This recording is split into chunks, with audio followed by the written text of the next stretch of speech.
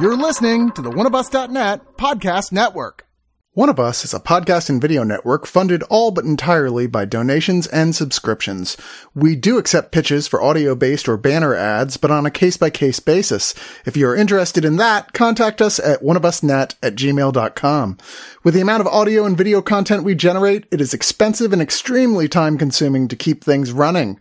Please go to the webpage oneofus.net and sign up for a subscription at $2, $5, $10, or $25 and get a ton of bonus content. One of Us needs and appreciates all your support.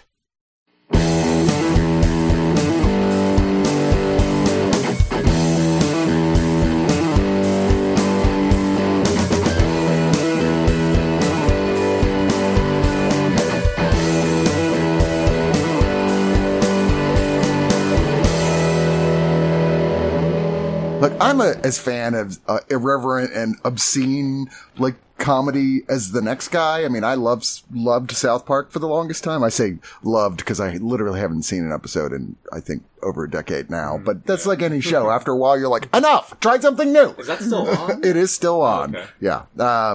But, you know, Dix the musical, I'm like, okay, a little, like on the surface, okay, fine. What is that going to be about? But it's A24. And I'm like, oh, A24, they like to take chances, but often they have pretty good taste on things. Not this time. But we have differing thoughts about that with our crew of reviewers here for Dix the musical. I am Chris, and joining me is Ben, who also got a Dick cookie. Yes, we did get a Dick cookie, and I ate my Dick cookie. You downed that Dick like you were a pro. Man, that Dick was deep in my throat in no time at all. Frank? Chris ate a dick. I did. Hey, I'm Frank. Not my first dick I've eaten. I've been to some bachelorette parties. There was some Dick cookies in my life before now. And also joining us? Harmony, I don't know why I'm here. The Lady Harmony. The Lady Harmony. Because you went to see Dix the Musical. I signed up to see Dix the Musical. Because with a name like Harmony, I have to go see all the musicals. And, that's true. And I got tricked.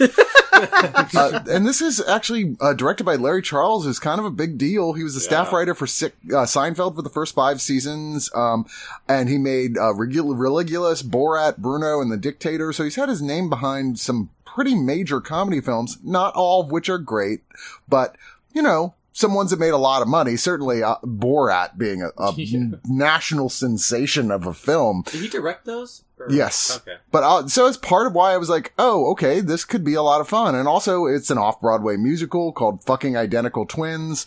I was like, okay. And it stars the actual writers and music composers of that. I'm like, I usually like that sort of thing. Sure. I don't understand how this ever made it to a stage. I really don't.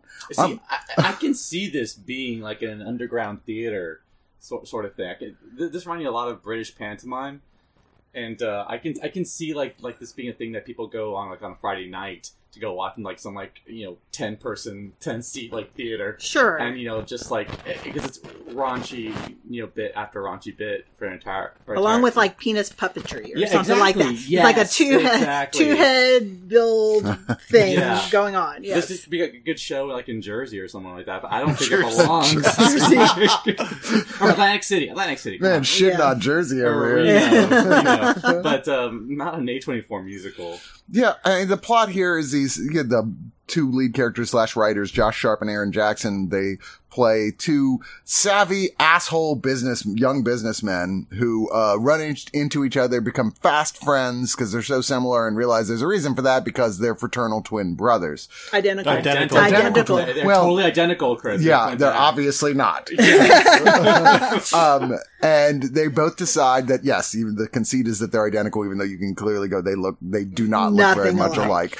That apparently their parents had, when they split, when they were babies, one took one baby, the other took the other one. And so their goal is to get them back together. The classic parent trap. Yeah. Even though Nathan Lane, who's the dad, is very openly gay now. And the mom, Megan Mullally, is just batshit insane. Yeah. So she thinks that she can't remember if she's 92 or 93, even though she's clearly like in her 50s. Yes. Right. Yeah. And it's kind of initially they're like vying for top spot at this company as they both moved into the same location, and their boss is Megan Thee Stallion, which has a song that for some reason becomes about murdering all men. I'm still not sure how we got there in the midst of that song. I'm like, wait, I thought we were talking about business stuff. Well, you know, they got time to fill. And like I said, this movie is an hour and 26 minutes, and it is the longest hour and 26 minutes. It's only an hour and 26 minutes. Yes. Oh my God. Yeah, it really is. I just felt like, I was like, are we on the third hour now? Yeah, exactly. Like, Flower Moon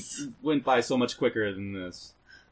Well, that was an enjoyable watch. Yeah, it was. That was lighthearted compared to this. And now we have the other side of the opinion. And I'm the one who didn't hate this movie. I think it's not, it's not brilliant. It's not like what, as Chris said, like what you expect with A24, where it's like, oh, this should be brilliant. But I had a lot of fun with this because I think it's a very, a open satire about these types of like 70s musicals about like, we're just going to find who we are, be best friends and find ourselves. And it's like, that's crazy. It doesn't really make sense, but it's in a good way. Nathan Lane and Megan Mullally, I think, alone are kind of worth seeing this movie because those two, one, they're always worth seeing, and two, Nathan Lane singing about his sewer boys while his son screamed at him was kind of one of the funniest. They are the high points here because they're the people with the maximum amount of experience doing this stuff. Is what I'm saying. If anybody had ever wanted to see Nathan Lane spitting coal cuts into a cage, I know. If that's on anybody's wish list, because for some reason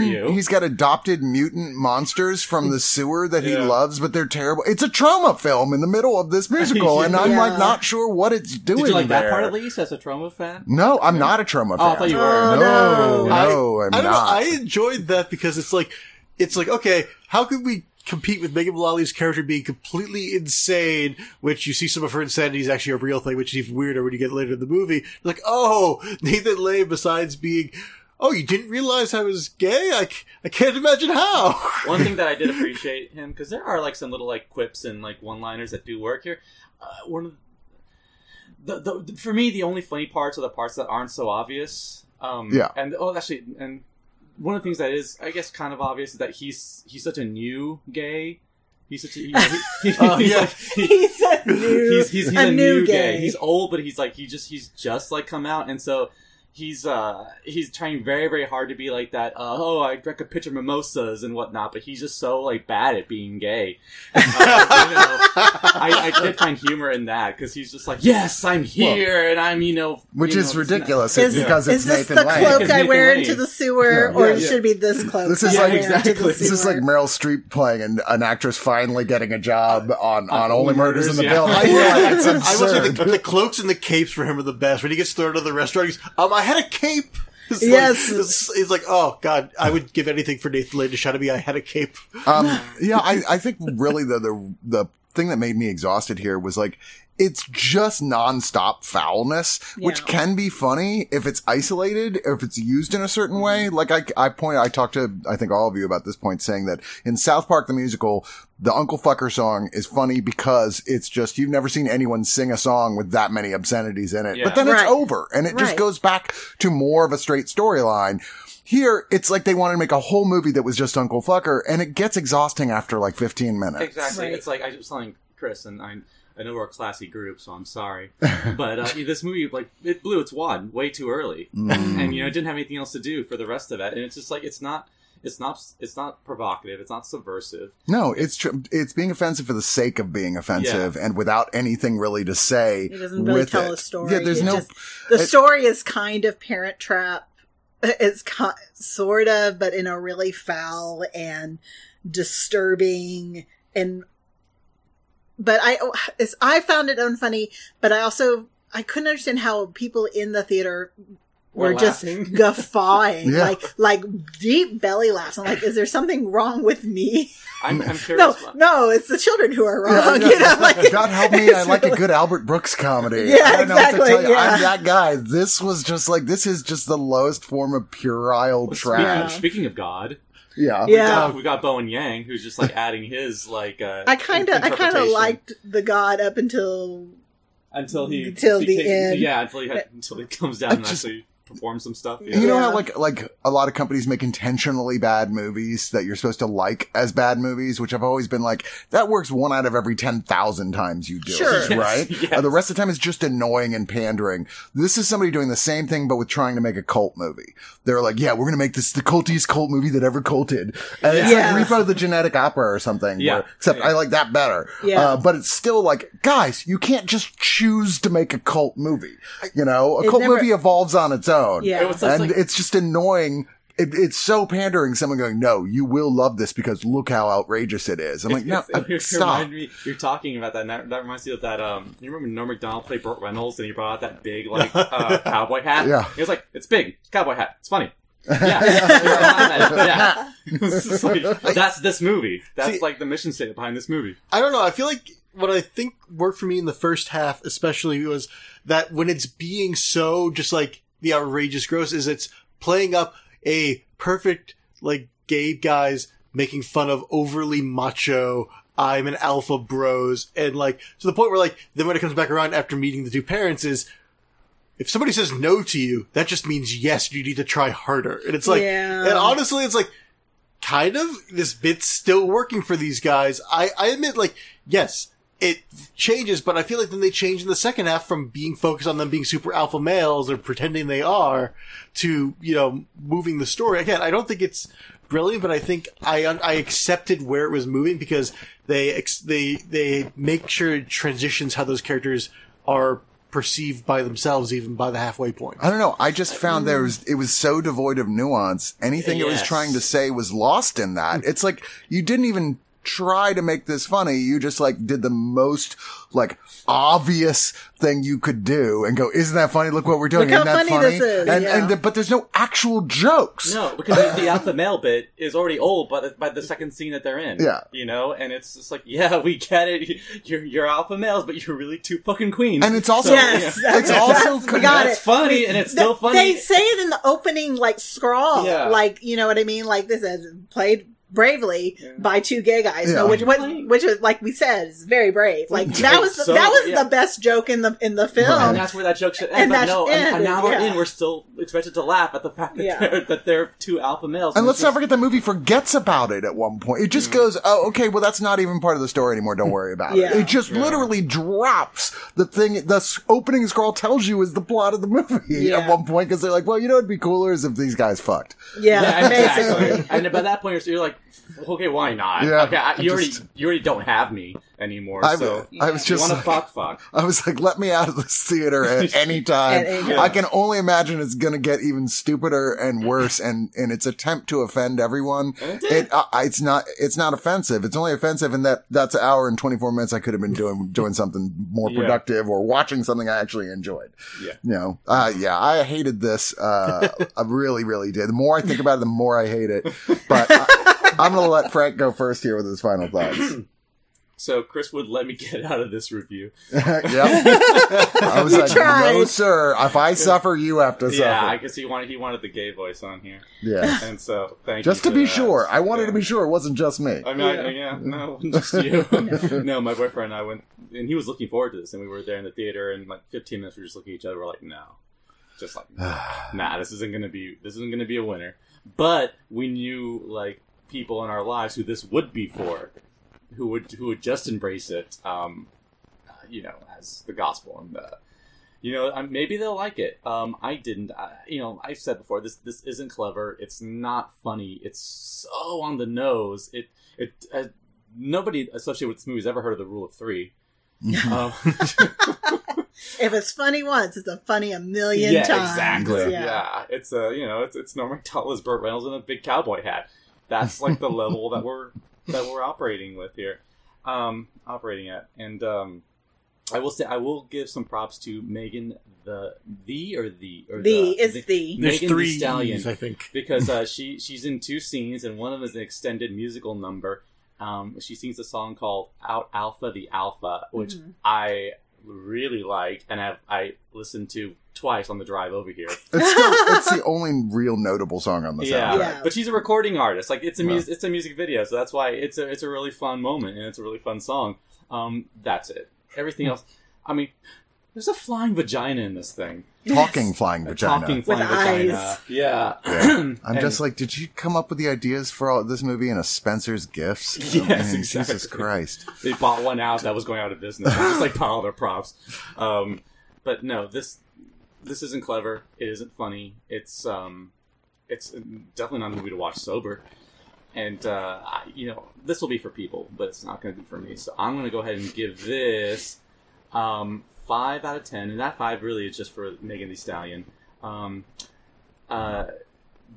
Gay hookup apps, because I have a friend in New York who when I told him that I was going to go see this, he's like, "Oh my god, I hooked up with one of the leads on Hinge."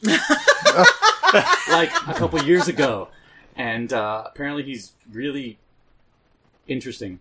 Of that I have no doubt. 5 out of 10 gay hookup apps. Well, that is a much kinder number than I would have expected. Don't discount it.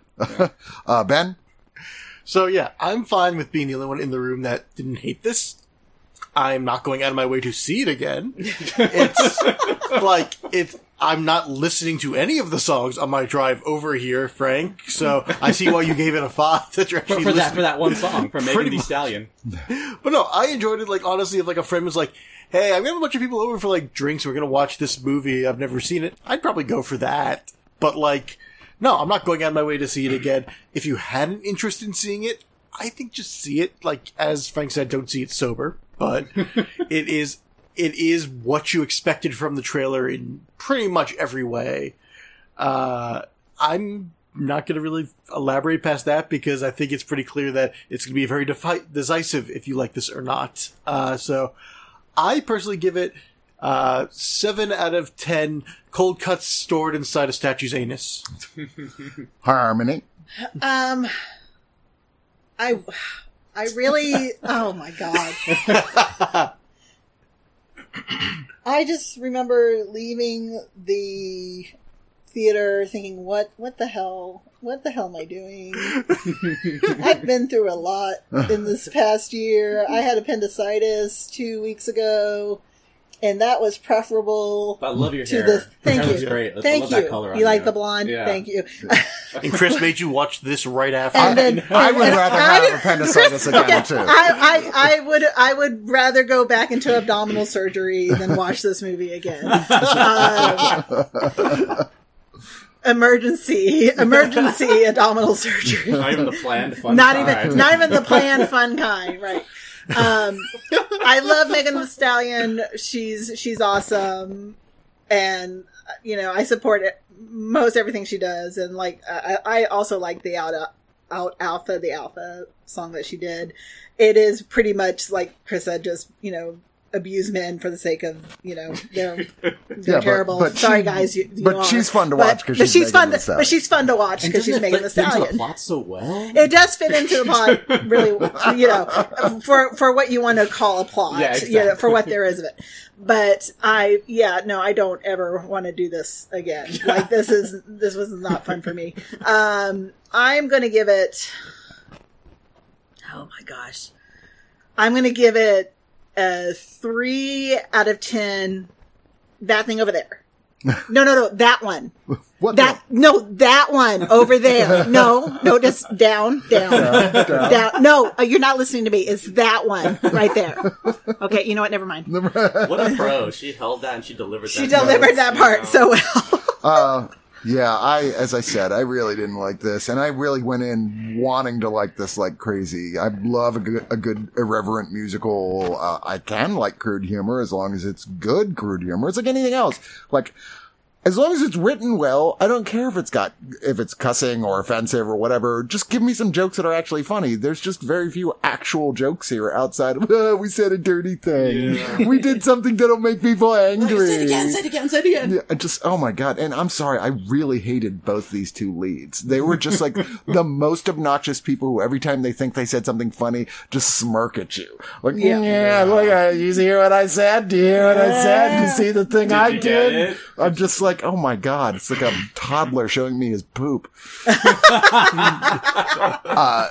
And frankly, isn't that all? Like, calm down, Megan.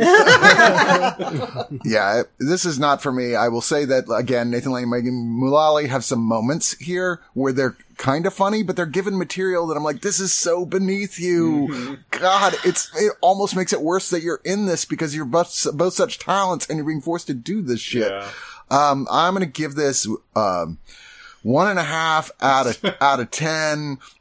Points towards the end of the movie where I got even more annoyed because they wasted Nick Offerman's time with a camera. Right, yeah. Yeah, well, I mean, he was probably Megan Mullally's ride home anyway. I know. There waiting. That's fair. She's like, I gotta get out of here. Please pick me up. Said, please come pick me up, please. Oh, Nick Offerman, why don't you come in here and say a few lines? Oh, shit, what did you do, Megan? I will say, I appreciated the bloopers at the end just because you saw how soul-crushing it was for Nathan Lane to be there.